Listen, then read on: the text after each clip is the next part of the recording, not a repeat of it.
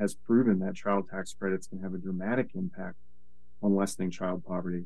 But even just if you're looking at our long run growth potential as a nation, and if you're wanting to promote economic opportunity, living in a country with a lot less child poverty is clearly it's going to put our country on much stronger footing. And you have kids who are set up to succeed where there's less stress in the home, there's less uncertainty about the next meal or about paying the electric bill. If you can do those kind of things to create a better economic reality for working families and for families with kids, it just sets up the next generation to succeed and makes our country so much stronger. So I think that's where we need to be prioritizing our efforts. Any final thoughts you want to share with us about wealth inequality in our country and what we can do about it? This is a problem that's not going to solve itself. If we're going to get a grip on this runaway inequality, we need tax reform that's focused on asking more of people with just these extraordinary fortunes, so that we can promote economic opportunity and more broadly shared prosperity. Well, Carl, thank you very much. Yeah, absolutely. Thank you. And thank you for listening to Policy for the People. We will see you next time. Howdy, everybody. I'm Rose Maddox, and I'd like to tell you that you're listening to KBOO in Portland, Oregon, the station that I listen to when I'm in the area. Good morning, and welcome to Film at 11 here on your community radio, KBOO Portland. This week, as Thanksgiving continues to loom, Jeff Godsell reports from Los Angeles on John Huston's Essential, The Treasure of the Sierra Madre. Also, Matthew of KBOO's Gremlin Time looks at the unusual Anthony Mann thriller, The Tall Target. And in the book corner, some reflections on Quentin Tarantino's new volume, Cinema Speculation. Thus, we begin with Matthew on The Tall Target with Dick Powell. This is an overlooked classic political thriller made by Anthony Mann and Dick Powell, and it starts unconventional. We have no opening music, just this train, which will be the setting of the story, arriving at the station, and a bit of a conversation between the engineer and the conductor. Mr. Gannon, running orders. Pardon, Mr. Crowley. Now, gee, you never had the like of this. 9:16 p.m., it says here, February 22nd, 1861. Warn to civil unrest.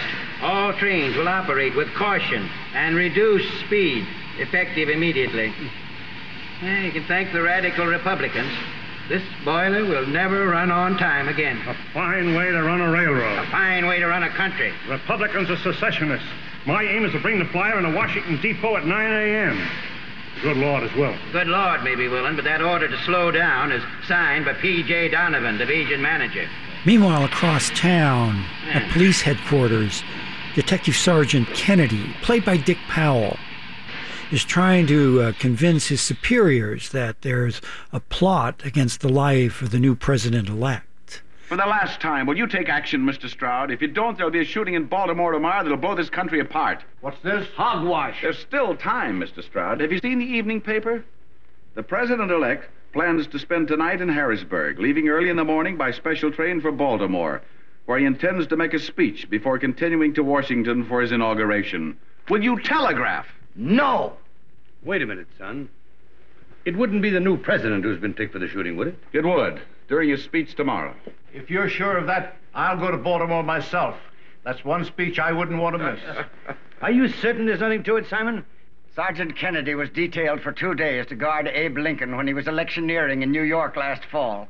He thinks he's still on the assignment. I'm going to Baltimore tonight. I'll get to someone in authority. You cut across channels and I'll bust you. I'll save you the trouble. So this, of course, sets us up for Dick Powell needing to get onto the train, the Detective Kennedy, and to try and find the conspiracy to shoot the incoming president. Now, there's all sorts of intrigue on getting him on the train and getting him not kicked off the train. But as he's trying to find the suspects, the cross-section of America is shown with the different passengers on the train, kind of like in John Ford's Stagecoach, or even, Bret Hart's Outcast of Poker Flats. We have these people all traveling together, and they're from different walks of life. And this film really kind of taps into the political situation of America on these days before Lincoln's inauguration. And it kind of seems like half the passengers wouldn't mind taking a shot at Lincoln themselves. Well, we can't say this one did too dull, can we? What with the shooting back there in New Brunswick? Does anyone know who the man was who was shot? I wish I knew myself. Restless times. Let us hope the country will settle down after Mr. Lincoln is inaugurated. I didn't inaugurate him with a stout rope from a White House chandelier. You sound as if you'd lost a bet, friend. A bet? We've lost the country, Colonel. 6 months from today, the United States will be bust. Ogden's the name. Tom Ogden, Hartford. Building supply. Caleb Jeffers. I'm not expecting a boom, mind you, but I can't share your extreme pessimism either. You would if you'd lost as many contracts as I have in the past 2 months. Nobody wants to build with a war coming on. Lincoln isn't president yet. If those firebrands in Baltimore have their way tomorrow, he never will be. Your cabin's ready, Jenny. Oh, dear. I do hope we don't run into violence at Baltimore. I have an appointment on Pratt Street. Anything could happen in Baltimore. It's a nest of secessionists. I'm getting off at Baltimore, too. If somebody puts a bullet into Abe Lincoln, I'll be the first to shake his hand. That man is heading us straight into a war. The story is told with lots of dramatic camera setups and lighting effects by Paul Vogel that sort of hides this kind of studio-bound nature of the film. And it really makes this a taut political thriller and a very bold attempt to engage material, especially about racism and about dissent in America, a subject that a lot of filmmakers at the time would have considered a little too hot to handle. I'm getting off at Baltimore. But you said you were coming to Tall Trees with us. I'll come to Tall Trees when it's safe again.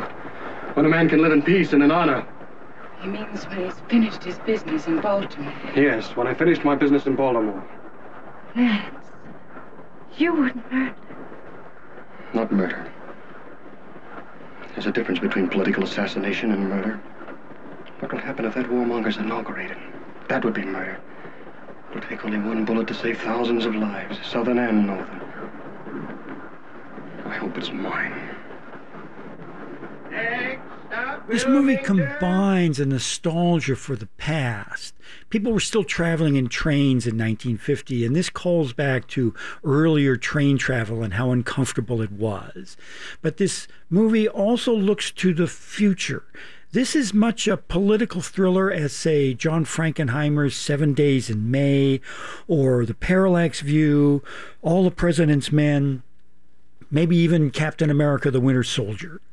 At the time, the movie didn't do very well, and it's probably because its politics was a little out of step with what was usually done in political thrillers at the time, and that's about communism and protecting the country from foreign threats. And for a change, this movie was about domestic unrest, which makes the film very watchable today, very relevant to our current situation. So I'm talking about The Tall Target from 1950. Let's see, we have Dick Powell. The name of the character is John Kennedy, and it's kind of an odd coincidence that it's a movie about presidential assassinations, but he's Detective Kennedy, Dick Powell, whose career was kind of changing. He was going into a production or more, and he would do television shows, and he was like appearing on the radio at this time. And so his career wasn't going down, it was just changing. Whereas Anthony Mann was really starting to take off, and by the end of the decade, 1960s, he was producing some of the biggest movies in Hollywood.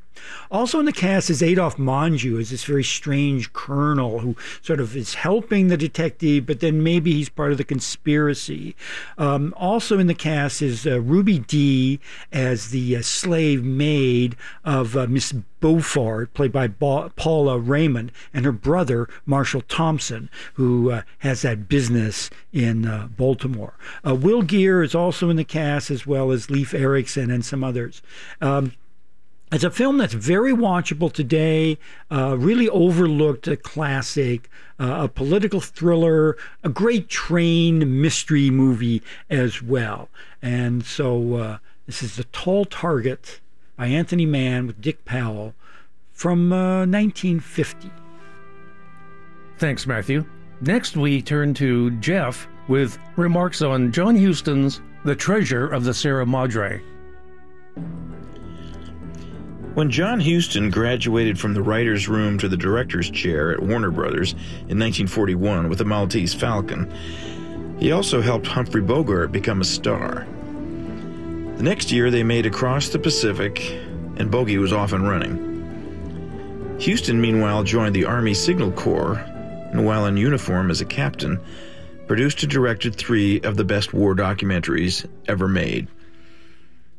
After the war, the first film he would write and direct would be with Bogart again. It would result in his masterpiece and one of the greatest films ever made. The Treasure of the Sierra Madre from 1948 was a labor of love for Huston after having read the B. Traven novel back in the mid-30s. A film version had gone through all the start and stops so common in Hollywood. Huston had even begun working on it before the war, with a completely different cast. Once again, we can thank the fates for sparing us George Raft and Ronald Reagan in major roles. When Bogart heard that Huston was making the film, he started lobbying for the role of Fred C. Dobbs. Dobbs and Bob Curtin meet up in Tampico, Mexico, in 1925. 2 down-on-their-luck American drifters sweating in the Mexican sun, trying to find enough money to get back home. They meet up with a slick American named McCormick who promises them a job out of town for $8 a day, all day, constructing oil rigs. When they all return to Tampico and expect to get paid, McCormick skips out, leaving them with even less. If the city of Tampico looks authentic in Treasure of the Sierra Madre, it's because it is. It's one of the first Hollywood films to shoot on location outside of the U.S., although many scenes were also shot back in the studio. It's the rare John Huston film when there's no drama off-screen as well as on, and The Treasure of the Sierra Madre was no exception. As shooting in Tampico was about to begin, suddenly the local authorities shut everything down. Now this, despite the fact that the residents and the Mexican government had been so generously cooperative. It seems that the editor of the local newspaper had not been paid off, which was his custom, and he had planted false stories in his papers that the production was anti-Mexican. Fortunately for Huston and for the film, Huston had some famous friends, among them the artist Diego Rivera, who went straight to the president of Mexico. The libelous accusations were dropped. And incidentally, a few weeks later, the editor was caught in flagrante and shot dead by a jealous husband. As Dobbs wanders through the city, he sees an American in a nice white suit and asks him for a handout. "Help out a fellow American," he says. Stranger gives him a 1 peso coin, good enough for a meal and some smokes. He sees him again getting a shoe shine with the same results. This time it's good for a shave and a haircut. When he sees him a 3rd time, the stranger's had enough. "This is the last time, and here's another one, just to be sure." The American stranger in the white suit is director John Huston himself. His generosity to Dobbs seems to just be one example of the ebb and flow of a person's fortunes that can be found in The Treasure of the Sierra Madre, as well as how fate and personal character are all players. It's a short time later that Dobbs and Curtin are swindled by McCormick, but then, in a few days, they see him on a Tampico street. He tries to swindle them again. But in a barroom brawl, while the old Mexican men stand and watch, Dobbs and Curtin beat down McCormick. They take their money from his fat wallet, but only what they're owed. That night in a flop house, they hear an old man telling tales of prospecting for gold up in the hills of the Sierra Madre, and how finding it can change a man.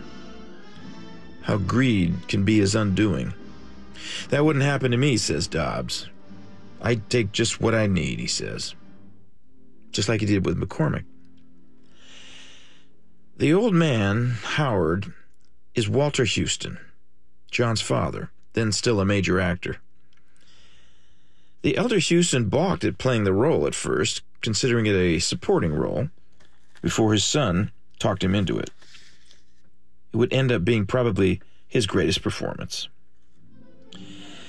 Good fortune falls to Dobbs when he wins a small lottery from a ticket that he almost didn't buy. And Dobbs and Curtin decide to pool the money they have, buy some supplies, and look for gold. They know they need Howard, who is only waiting for somebody to ask. And so the three head for the hills. Through the treacherous terrain, the old man showing up the other two with his energy and his stamina. He also knows fool's gold when he sees it. He puts the buzzkill on Dobbs' excitement when he discovers it's nothing more than pyrite. One day, Howard is sifting through the dirt when Dobbs, exhausted, says he's had enough. When Howard starts getting animated and jumping around, Dobbs and Curtin think he's gone crazy. But he tells them they're dumber than the dumbest jackasses. They don't even know what they're standing right on top of. They found gold. Howard explains that it's in the craggy hills above that they'll need to start mining. The hard work has just begun. Crumbling rocks with a pickaxe, hauling them to a makeshift water trough, and separating the gold itself. A fine sand. I thought you just had to find it, pick it up, and take it to the nearest bank, Dobbs says. The three work like a team, and Max Steiner's music makes things seem almost optimistic. But there's trouble ahead. First, there's a stranger, an intruder. And then there's the banditos, pretending to be federales who don't have to show you any stinking badges. But the worst of it comes with the change in Fred C. Dobbs. The Treasure of the Sierra Madre is not just a story about gold and greed, but a look at the fragile nature of human character itself. Bogart's performance as the disintegrating Dobbs is one of the finest ever recorded on film. And it leads us through to the end, and to the howls of laughter from Howard and Curtin, as the Lord or fate or nature or whatever you want to call it has the final say. In The Treasure of the Sierra Madre, it was a good night for the Hustons when the Oscars rolled around. John Huston won both as director and screenwriter, and Father Walter won for supporting actor. Only the film lost for Best Picture. Astonishingly, Bogart was not even nominated, an oversight that's been commented on ever since. One of them being by Daniel Day-Lewis, who said that his approach to the role of Daniel Plainview in There Will Be Blood was heavily inspired by Bogart's performance. This is Jeff Godsell for Essentials of Cinema, and I'll talk to you soon. Thanks, Jeff. And don't forget to drop into Jeff's website, Essentials of Cinema, for more recommendations. And you are listening to Film at 11 here on Community Radio, KBOO Portland. Finally, here are some comments on the book that all film buffs have been eagerly awaiting, Quentin Tarantino's nonfiction volume, Cinema Speculation. Quentin Tarantino has been vocal about his affection for the work of Pauline Kael, who wrote for The New Yorker from 1968 until retirement in 1991. But given his respect for filmmakers such as Don Siegel, Robert Aldrich, Peckinpah, John Flynn, and Tobe Hooper, you'd think that he'd prefer Andrew Sarris, the longtime Village Voice reviewer, who championed the auteur brand of film criticism and ranked the directors in his book, The American Cinema. Well, at least Tarantino doesn't say anything nasty about Sarris in his new book, Cinema Speculation, from Harper, which covers these directors and more. His favoring Kael strikes one as strange because in 1963, Kael wrote an attack on Sarris and other auteurist film writers in an essay published in Film Quarterly and called Circles and Squares. She wrote about Sarris and the group of writers attached to the English film journal called Movie, which bears a title which makes it hard to look up on the internet. By the way, Movie still exists as an online digital magazine published through the University of Warwick. The article concludes that, quote, the auteur theory, silly as it is, can nevertheless be a dangerous theory, and not only because it constricts the experience of the critics who employ it, but because it offers nothing but commercial goals to the young artist who may be trying to do something in film, end quote. And here is what Kael wrote about the men, writing so perceptively about Siegel, Fuller, Hawks, Walsh, and many others. Quote, isn't the anti-art attitude of the auteur critics, both in England and here, implicit also in their peculiar emphasis on virility? While Walsh is, for Sarris, one of the screen's most virile directors, in Movie we discover when one talks about the heroes of Red River or Rio Bravo or Hatari, one is talking about Hawks himself. I don't think critics would use terms like virile or masculine to describe artists such as Dreyer or Renoir. There's something too limited about describing them that way. We might describe Kipling as a virile writer, but who would think of calling Shakespeare a virile writer? But for the auteur critics, calling the director virile is the highest praise because, I suggest, it is some kind of assurance that he is not trying to express himself in an art form, but treats movie making as a professional job. The auteur critics are so enthralled with their narcissistic male fantasies that they seem unable to relinquish their schoolboy notions of human experience. If there are any female practitioners of auteur criticism, I have not yet discovered them. Can we conclude that in England and the United States, the auteur theory is an attempt by adult males to justify staying inside the small range of experience of their boyhood and adolescence? That period when masculinity looked so great and important, but art was something talked about by poseurs and phonies and sensitive feminine types. And is it perhaps also their way of making a comment on our civilization by suggesting that trash is the true film art? I ask. I do not know. And that was Pauline Kael from Circles and Squares.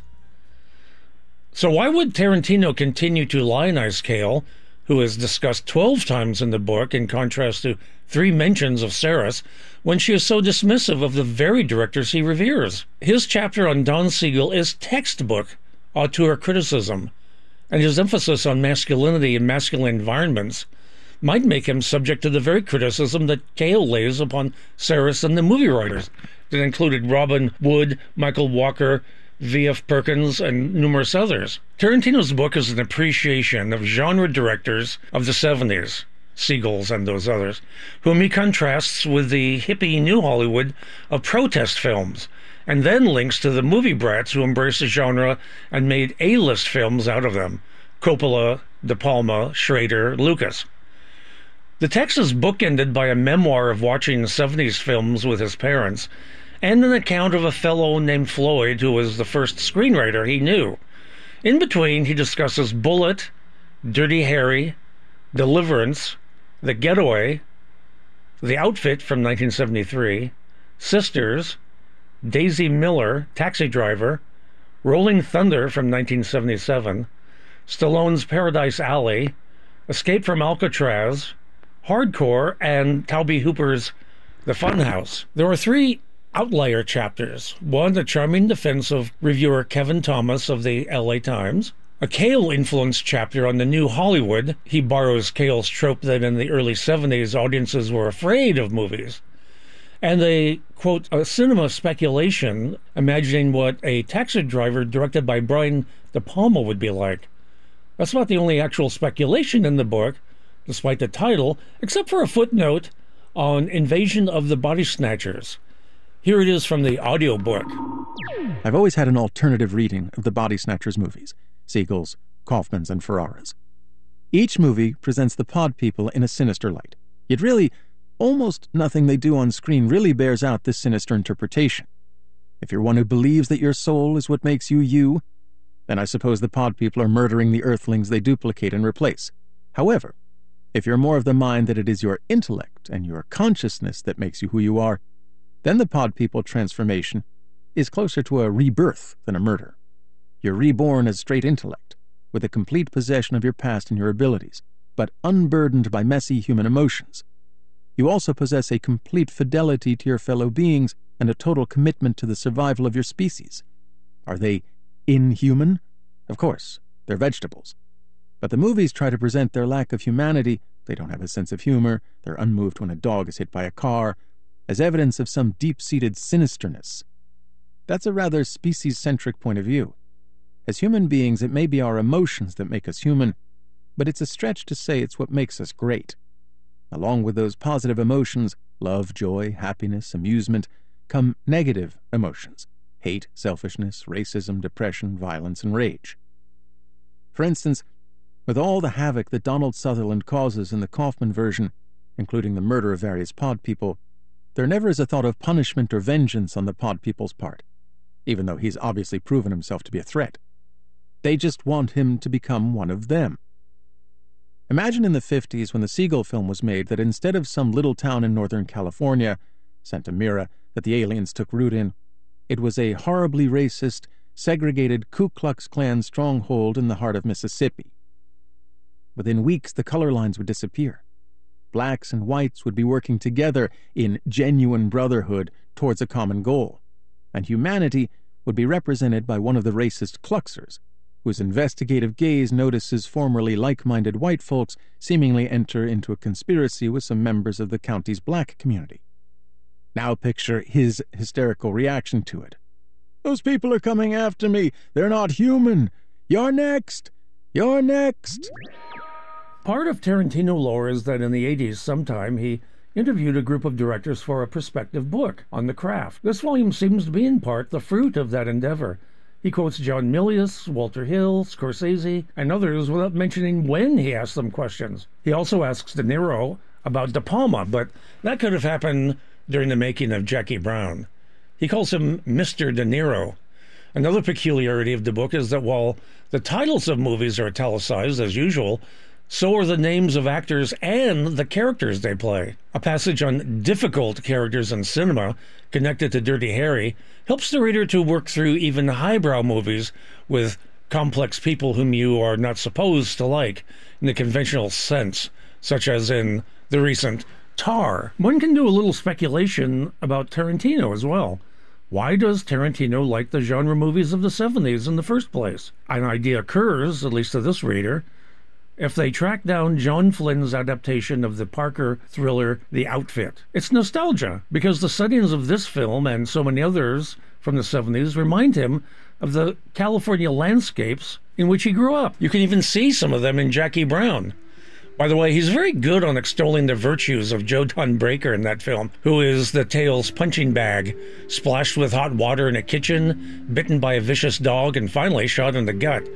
Tarantino is often accused of being one of those filmmakers who never did anything or didn't really live life, unlike William Wellman, Huston, Raoul Walsh, or Oliver Stone.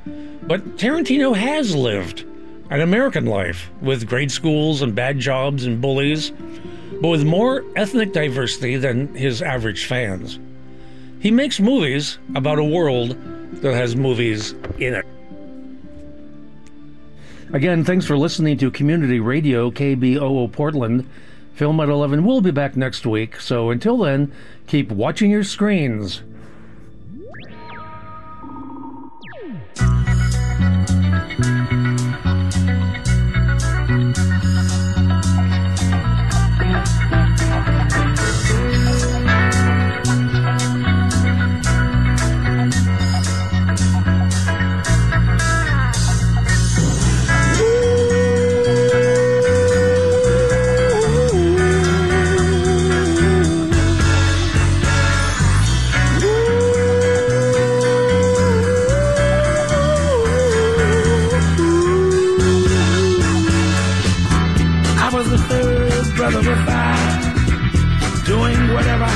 to do to survive. I'm not saying what I did was alright. Trying to break out of the ghetto was a day-to-day fight. Being down so long, yet nothing crossed my mind. But I knew there was a better way of life, and I was just trying to find. You don't know what you do till you put under pressure. Across 110th Street is a hell of a tester. Across 110th Street, pimps trying to catch a woman that's weak. Across 110th Street, pushers won't let the junkie go free. Across 110th Street, woman trying to catch a trick on the street. You bet it. Across 110th Street, you can find it all in the street.